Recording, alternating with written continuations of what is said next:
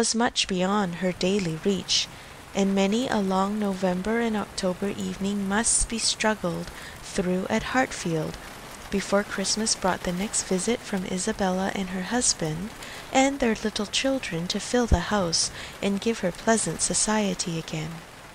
Highbury, the large and populous village, almost amounting to a town, to which Hartfield, in spite of its separate lawn, the shrubberies, and name, did really belong, afforded her no equals. The Woodhouses were first in consequence there. All looked up to them.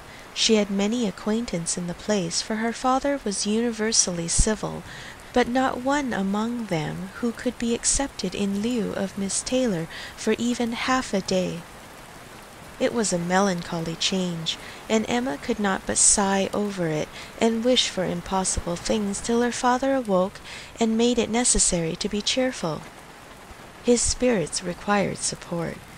He was a nervous man, easily depressed, fond of everybody that he was used to, and hating to part with them, hating change of every kind.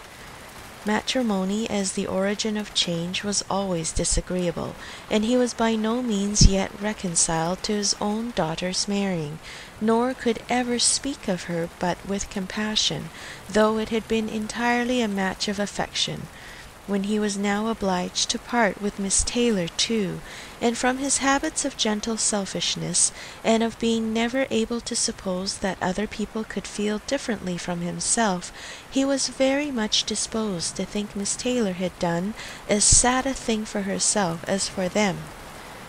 Not a bandage for their wounds. 2 words to speak to each of the students. On their altars. They called the students names, and when the students stepped before this them, miracle of me one is after mine another, to own and the keep, council said, and mine to carpenter, guard, and or mine to doctor, use, or cook, and mine or to leader. kneel before.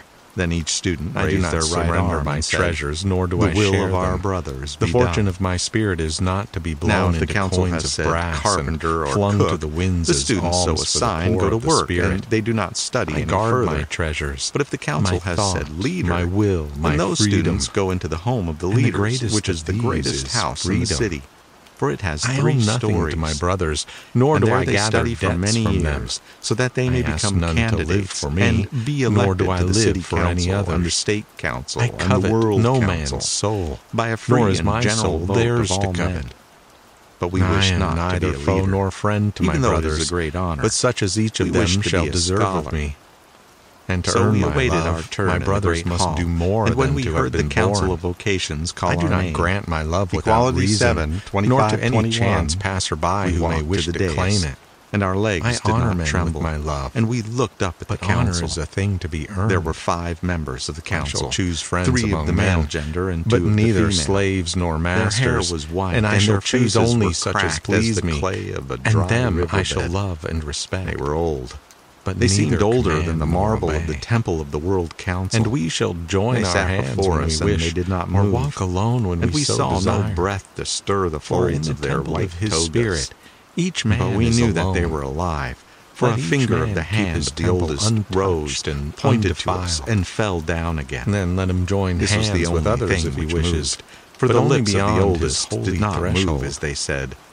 For the Street word sweeper. "we" must never be spoken, We felt the cords save of our by neck one's grow choice, tight as our and as a head second rose thought. higher to look upon This the word faces must of the never be council. placed first And we were within happy. man's soul, We else it knew we had becomes a been guilty, monster, the but root now of we all had a the way to evils on atone earth, for it. the root of We man's would accept torture our by life men, mandate, and of an and we would work unspeakable for our lie. brothers gladly and The willingly. word "we" and is we as would erase lime our poured sin over against men, them, which sets they and did not hardens know, to stone. But we knew. So we were happy and proud of ourselves and our victory over ourselves.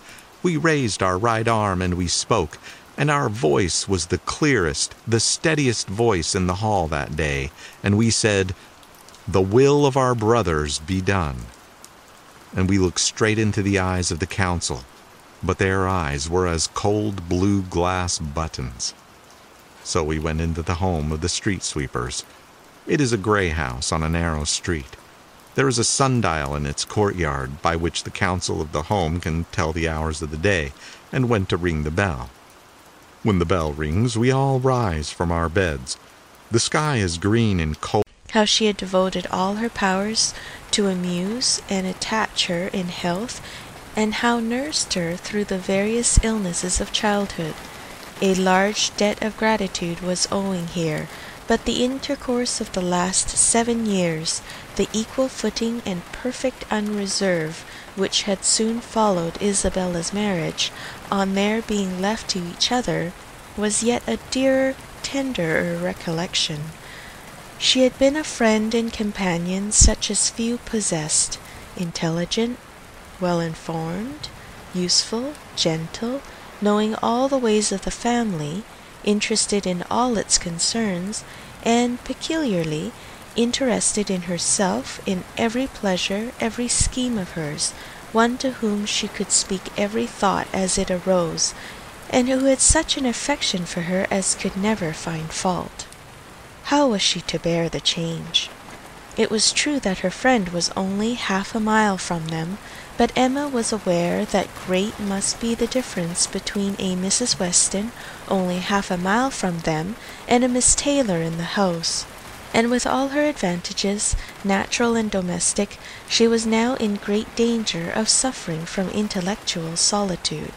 She dearly loved her father, but he was no companion for her. He could not meet her conversation, rational or playful.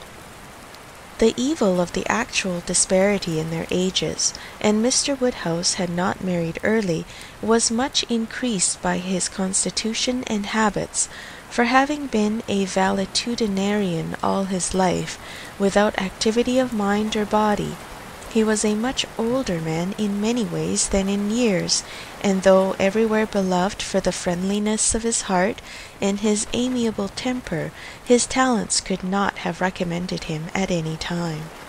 Her sister, though comparatively but little removed by matrimony, being settled in London, only 16 miles off,